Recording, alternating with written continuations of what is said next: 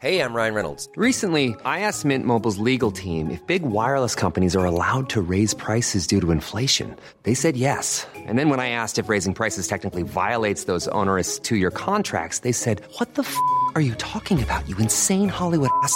So to recap, we're cutting the price of Mint Unlimited from $30 a month to just $15 a month. Give it a try at mintmobile.com/switch. $45 up front for 3 months plus taxes and fees. Promo rate for new customers for limited time. Unlimited more than 40 gigabytes per month. Slows full terms at mintmobile.com. Marcus Albeck heter jag. Jag är 43. Vad föredrar du? Marcus eller Mackan? Eller? Mackan känns ju lite... Det känns också lite som någonting som Marcus. Dina vänner säger. Ja, och du är fan inte Nej, min vän, det ska du vara glad för. Något sätt, Nej, jag skojar. Nej, men Mackan är väl lite yngre, nästan känns det som. Vad säger ni fru? Älskling. Marquis. Nej, jag skojar. Jag kan inte säga vad hon kallar mig. Nej. Jo, du får säga jag vad hon kallar dig. jag skämtar. I den här serien träffar jag Per Lernström kända, mindre kända och framförallt i mitt tycke intressanta personer. För att ta reda på vad som tagit dem dit de är idag. Och framförallt så söker jag svaret på frågan: hur blev det så här? Marcus Albeck, du är 43 år gammal, 2 barn, gift, bor ute i Saltsjöbaden utanför Stockholm. Fotbollsplanen har vi sett dig i såklart ÖIS och i Aston Villa bland annat och massa däremellan. Nu är du i landslaget och du är spelaransvarig där och Erik Hamréns högra hand. Marcus, hur blev det så här egentligen? Nej, det blev så att Erik hade då tränat en klubb i Danmark och sen hade han tränat en klubb i Norge och i de 2 klubbarna så hade han just en högra hand i form av en gammal spelare, men gammal inom situationstecken att han nyligen hade slutat, men upplevt hur det är att vara som spelare, både klubb och landslag, som hade de erfarenheterna som då inte Erik har själv. Erik hävdar att det bara berodde på att han hade otur med en skada, men jag tror inte att han var tillräckligt bra. Han var inte så bra. Jag gillar gärna att säga det. Nej, det är möjligt att han var. När han fick erbjudandet om förbundskaptensjobbet så ringde han mig dagen efter. Och då spelade jag i ÖIS. Då var jag tillbaka i ÖIS efter 8 år utomlands. Och jag tyckte att jag hade något kvar att ge. Så att jag sa inte jag direkt, utan jag sa att jag måste känna lite på det där och så ringde jag tillbaks. Så gick det väl ganska snabbt när jag hade talat med min fru och mina föräldrar. Vad sa de då? Nej, men de sa ju, men herregud, du är liksom inte 23. Utan det För det var någonstans 36 var det då. Ja. Så på så sätt så är det väl skönare kanske att känna att folk som man träffar inom ÖIS i alla fall då, som tyckte att du var ju hyfsad fortfarande, så du kunde allt fortsatt. Det är lite skönare att känna det, att man avslutade så, än att man tar en lyftkran och lyfter av en och säger nu är du för gammal och för långsam, nu måste du faktiskt sluta. Det var ju skönt att man inte nådde det. Det känns ju på pappret, Marcus, väldigt glassigt det här yrket, måste jag säga. När ni åker ner, man kan tänka sig att man tar sig emot ganska härligt i klubborganisationer och sådär och får ganska bra. Och så sitter man och tittar på fotboll och bor säkert helt okej och sådär. Eller hur är det? Ja, så är det. Absolut. Det är väl det är inte sådär som man tar in på de värsta lyxhotellen i en svit varje gång, utan eller flyger business. Det säger förbundet att de inte har råd med. Så. Är det långa resor så får jag ta en diskussion om det. För det är mycket resande, eller hur? Ja, det är det. Men jag ligger på 100-150 flygdagar utanför Sverige. Men det måste också vara helt seriöst väldigt roligt för dig som är en människa som har älskat fotboll i hela ditt liv. Ja, men det är det. Det är fantastiskt. Det är fantastiskt. Det som är en liten nackdel är ju av 100 resor så är det 99 som jag reser själv. Ni reser inte ihop du och Erik då? Nej, det gör vi nästan aldrig. För då tycker vi att då måste vi ju se till att täcka så många spelare som möjligt och så många matcher som möjligt. Men mellanåt så är det mycket resor. Vad tror du var anledningen till att Hamrén ringde just dig? Han kom till ÖIS och var tränare i slutet på 90-talet. Och då fick jag honom som tränare. Och vi klickade så bra som tränare och spelare kan göra. Jag gillade honom som tränare. antar att han gillar mig som spelare. Och så blev det jag. Men varför det blev just jag, det får du fråga honom. Men, Har ni pratat om det? Nej, men han har ju förklarat det på det sättet. Och det är klart att när vi då hade en sån tät dialog under så många år och jag hade haft honom som tränare. Och... Vi litar på varandra. Ja, det gör vi absolut. Hur är stämningen inför en riktigt viktig landskamp? Ja, det är väldigt speciellt. Som playoff-matcherna säger vi mot Danmark här nu när det verkligen var liksom på sin yttersta spets. 2 matcher hemma borta som totalt sett kommer att avgöra om målet nås. Och jag har aldrig känt så som den andra matchen i Köpenhamn då. Den matchdagen, den var helt fruktansvärd. Alltså jag brukar vara bra på att kunna hantera mina egna känslor och min egen nervositet. Och det kunde jag väl utåt sett, men det var en sjukt jobbig dag på hotellet. Alltså, vi spelar ju sent på kvällen så det blir ju ofta en lång dag på hotellet. Men då gick jag ner till våran konferensavdelning. Jag satt helt själv och en kaffemaskin och jag gick och hämtade kaffe. Och så plötsligt så kommer det ner Johan Algulander som är en av våra fyskillar. Han var med när jag gjorde debut 99. Så såg jag att han kom ner och så... Jag fick liksom ingen kontakt direkt med honom och så satte han sig. Och så drack han och så bara... Hej. Känner du också... Jag har aldrig varit med om något liknande. Så. Det var liksom, och den känslan, för det var så på sin yttersta spets. Skulle vi misslyckas där, men då kanske Erik skulle sagt att enough is enough. Eller att förbundet sa att Erik, nu byter vi. Och mitt kontrakt löper när Erik är förbundskapten. En vecka kanske inte jag jobbar med det här. Och när Zlatan då styr in den här hörnan först och man bara... Det fattar man ju ett bortamål också då. Ja. Betyder så jäkla mycket. Och när han drog in frisparken så... Jag visste inte vad det var. Så, jag menar, ni som såg matchen kände väl på samma sätt att då var det klart. Ja. Det är ju nästan ofrånkomligt att prata om eran period i landslaget utan att prata om Zlatan. Hur är han att ha i en grupp? Nej, han är jobbig. Jag spelade ju faktiskt i landslaget och fick ha nummer 10 innan han kom upp. Ja. I alla fall något år. När jag spelade med Henke då. Så jag har fått se hela hans resa. Ja. Jag har inte bara fått se hans resa när han som han är nu och de sista åren här när han har varit så magisk för oss. Utan jag såg honom när han kom upp som liten sparvel, för han var ju stor och lång redan då, men när han stod där och gjorde sina trixningar de första gångerna han var med i landslaget och vi stod och tittade på honom och bara, det är för en liten kaxpetter liksom som står där och gör tricks. Och du ska göra det i match också, du ska inte bara stå där och trixa, det krävs liksom andra grejer också. Och sen så gjorde han ju det i match ibland. Ja. Och då blev man liksom bara, wow. Och det där, wow, det har ju uppstått, jag vet inte hur många.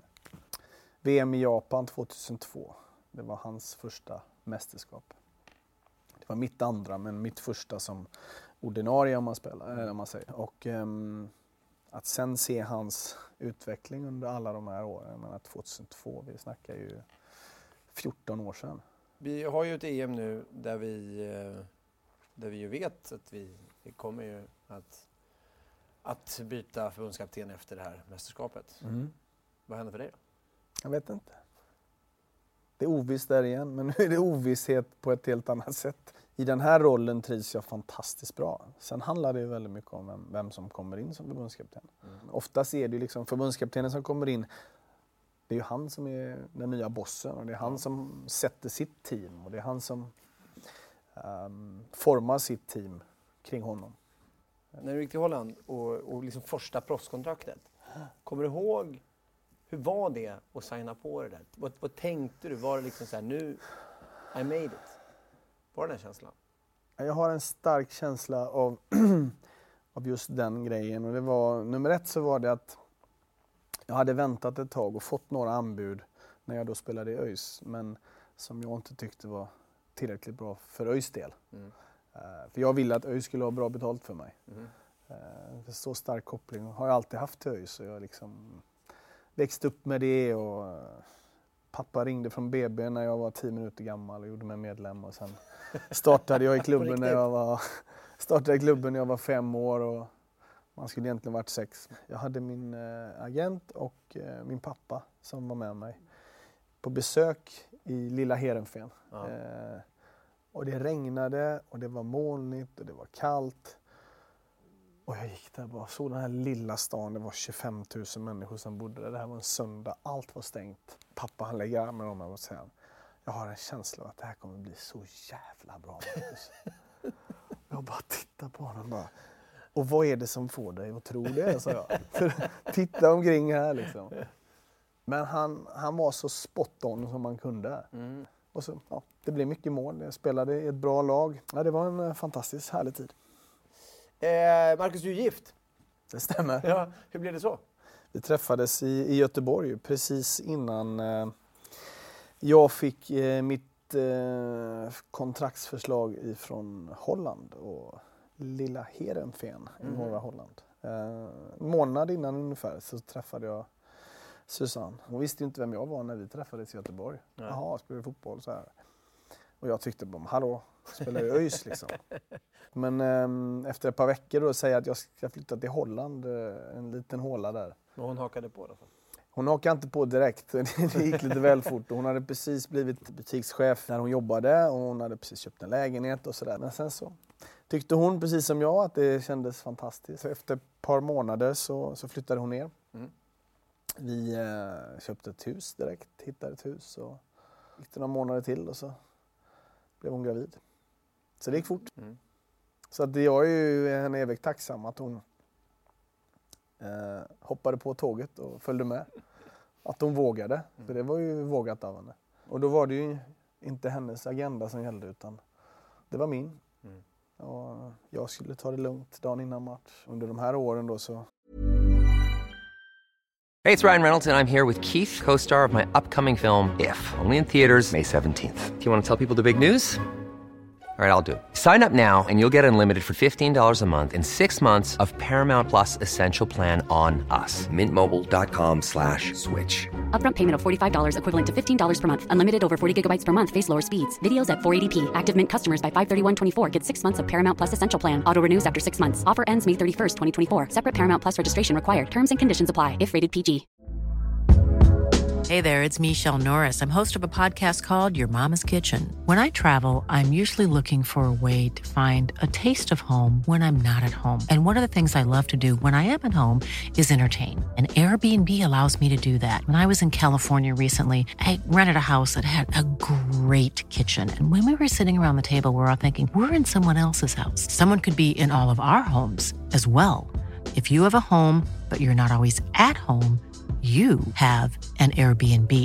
Your home might be worth more than you think. Find out how much at airbnb.com/host. Det var ju mycket nätter där, så som det, men som barn.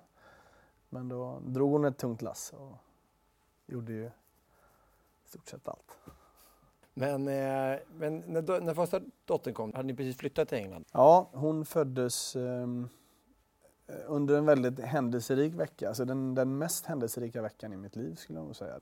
Jag blev far, jag skrev Premier League-kontrakt och åkte till VM i Japan med nummer 10. Alltså bara en sån grej var ju så häftigt. Alla de 3 grejerna skedde inom en vecka. Det blev nästan too much. Jag startade ju alla de gruppmatcherna i Japan. Och min prestation där var hyfsad i första matchen mot England och sen var det inte bra. Och jag tror att det hade mycket med det att göra. Att jag vill skylla på det i alla fall. Men för då satt Susanne, som hon heter, hemma och med en nyfödd. Och första också när man är lite småängslig som det är. Liksom. Så jag stack när hon var en vecka gammal och sen var jag borta i 5 veckor. Så det var tufft. Varje gång jag ringde eller varje gång vi talades vid så hur går det? Och det går fantastiskt, sa hon varje gång. Och hon är så snäll. Allt är fantastiskt. Och jag var ju liksom bara, gud vad skönt att det var bra där. Så kunde jag i alla fall, även om jag inte lyckades helt, men jag kunde i alla fall foka på fotbollen då. Sen kom jag hem efter VM och varje natt hon bara skrek och skrek och skrek. Och hon hade ju då kolik en hel del. Och det hade hon haft hela tiden, men det hade inte Susanne sagt för hon inte ville lägga det på mig då i knä. Har du haft mycket dåligt samvete genom åren? Har det blivit så att man liksom... Min fru försöker ju få mig, och har försökt det hela tiden, att jag inte ska ha dåligt samvete för det. Samtidigt har det ju varit ett äventyr för min fru och för hela familjen, det här med fotbollen. Och den fotbollskarriären, den är ju inte så jättelång. Tanken när jag slutade med fotbollen var ju då att nu kommer du vara hemma med, Marcus. Så blev det... Vad sa du? 100 resdagar? Jag reser ju nästan mer nu än vad jag är borta mer än vad jag var innan. Så att. Ja, det är klart att jag har känt dåligt samvete under många år och känner det mellanåt nu också. Men hur har du hanterat det? Man talar väl och man försöker väl se till att den tiden som man har tillsammans när man är hemma, att den är värdefull och den är extra precious. Det är väl så i livets gång, man inser mer och mer vad som är viktigt i livet. Familjen såklart är ju det viktigaste man har, eller i alla fall som jag har. Så att man vill ju gärna lägga mer och mer tid och kvalitetstid på dem och med dem. Så att, men det funkar för oss. Du har haft perioder där det har gått extremt bra. Sen har du haft perioder där det har gått mindre bra. Aston Villa-perioden var ju tyvärr en sån. Ja, det var tuff. Drömmen om Premier League blev kanske inte riktigt vad det tänkt. Vad berodde det på? Hur kom det? Dåliga tränare. Bara? Nej, summa summarum där, jag var kanske inte tillräckligt bra för Premier League. Det som höll mig igång under den perioden, det var att det var den tiden jag var ordinarie i landslaget. Det räddade mig och det fick mig tillbaks in i klubblaget och gav mig chanser i klubblaget igen. Det normala är att det är på klubbnivå du presterar och så kanske du når landslaget. Men det började med att jag hade en manager som köpte mig och han hade en stark tro på mig. Men sen gav han mig ju väldigt, väldigt lite chanser, tyvärr. Vi hade en dålig första säsong där, 02-03. Och när det var en 5-6 matcher kvar så låg vi bland de sista. Vi låg precis vid strecket för att hålla oss kvar. Det var ju press och sådär och till slut då så hade jag hoppat in någon gång eller några gånger och så någon gång hade jag gjort mål och så var det nästan så att tidningarna i lokalt där i Birmingham liksom, nu kan du satsa på honom då. Och då fick han sån tryck så till slut bara okej då, har inget val liksom. Så det är någon får han göra bort sig och så får ni se hur dålig han är liksom. Och då så gjorde jag ju några mål och så gick det bra och så. Sista hemmamatchen mötte vi Sunderland. Joakim Björklund spelade där då. Vi vann 1-0 och jag gjorde målet och det gjorde att i och med att vi vann den matchen så höll vi oss kvar i Premier League. Och det var liksom bara skön avslutning för mig på en tuff första säsong. Och så visste jag att de hade deklarerat att nu får han sparken. Det var så det var ju liksom halleluja och det kom in en ny tränare och han sa till mig, jag har sett de sista 5 matcherna. You're my number one. Gå på semester nu och så livet lekte. Och sen så kom jag tillbaks och så var det dags att spela en träningsmatch med landslaget.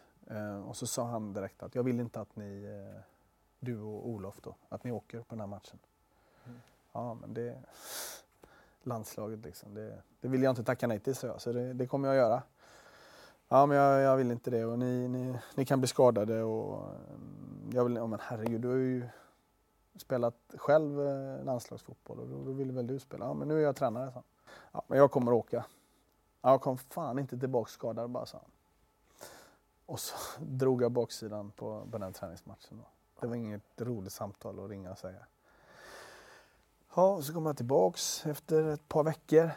Fick spela igen, 2-3 matcher. Kom en ny träningsmatch med landslaget. Så sa han, nu vet du vad som hände sist. Ni åker inte. Eller du åker inte i alla fall.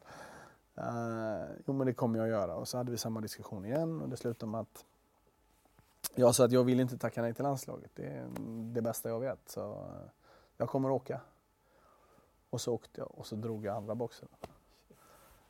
Och det samtalet var inte roligt att ringa. Kallade han in mig direkt när vi kom tillbaka till England och så sa han, just so you know, I'm gonna go with the other strikers now, sa han.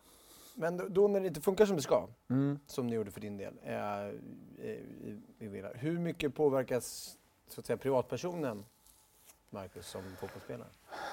Jo, men det är klart att det är tufft. Alltså att träna hela veckan Och när det roliga kommer på helgen så är du inte med. Mm. Så du är bara med på träningsplan. Det är en jävla tuff situation. Och det är ju någonting som förhoppningsvis man stärks av. Att man lär sig någonting av det. Men det är många som säkert kan knäckas av det med. Jag menar, i en lång period så är det är jäkligt tufft. Jag menar, du är där av en anledning och den anledningen är att spela och det får du inte göra. Marcus, hur kom det sig att du överhuvudtaget började spela fotboll? Hur blev det så? Jag hade inget val. Pappa tvingade mig. Tejpade fast en boll och så slängde han upp mig. Och det här med att din farsa satte dig i klubben 10 minuter efter att du hade kommit till världen. Hur gjorde du med dina barn? Precis likadant. Så att dottern föddes i Göteborg. Så då var det ju enkelt och naturligt. Så jag ringde hon som var ansvarig i klubben, Ulrika. Och så sa jag, nu har det kommit en liten Filippa här. Så att jag skrev in henne. Så gjorde de det. Och så 2 år senare då så föddes vår son i Birmingham. Och då ringde jag från sjukhuset i Birmingham. Också 10 minuter senare. Nu har det kommit en Rasmus här. Det är ju det är lite rolig grej. Ja, absolut. Så att de har inget val. Nej, det är där de kommer hamna. Nej. Ja, det är det som är deras klubb i alla fall. Och när jag idag kommer på mig själv när jag säger till min son, när han sitter med en boll under matbordet så här men kan du inte skärpa dig med bollen? Och så när jag då har sagt det 3 gånger eller han till slut lägger bort den så kommer jag på mig själv och det är det mamma och pappa har sagt att jag alltid gjorde liksom. Jag hade alltid en boll någonstans. Men när jag var 15 fick jag då gick det inte längre att kombinera. Hockey höll jag på med då tills jag var 15. Men det slutade jag med då. Och det var väl bra kanske. Jag hade inte de här, inte nu heller så biceps som man behöver till det. Och När kände du att det på riktigt kan bli så att jag kan leva på det här?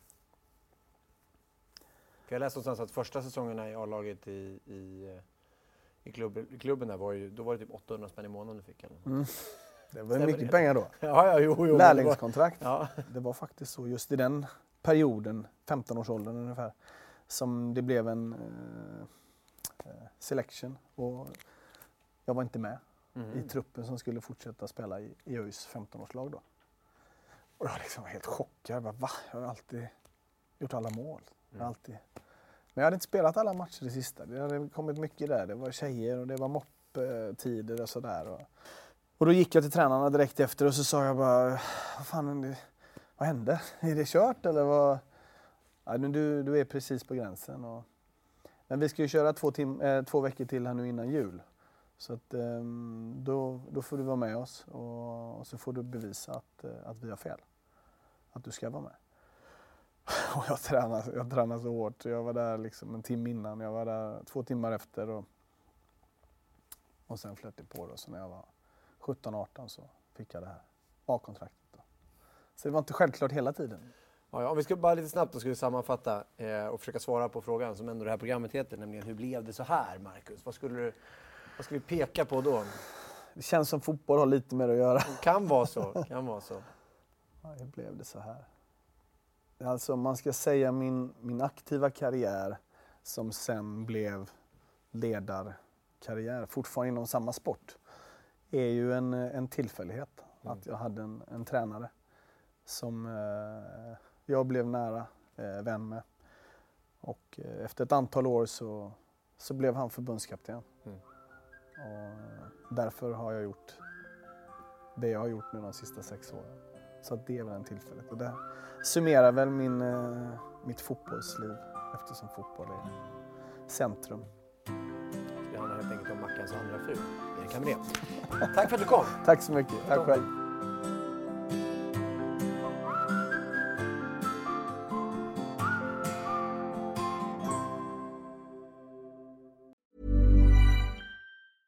Mom deserves the best, and there's no better place to shop for Mother's Day than Whole Foods Market. They're your destination for unbeatable savings, from premium gifts to show-stopping flowers and irresistible desserts. Start by saving 33% with Prime on all body care and candles. Then get a 15-stem bunch of tulips for just $9.99 each with Prime. Round out Mom's menu with festive rosé, irresistible berry chantilly cake, and more special treats. Come celebrate Mother's Day at Whole Foods Market.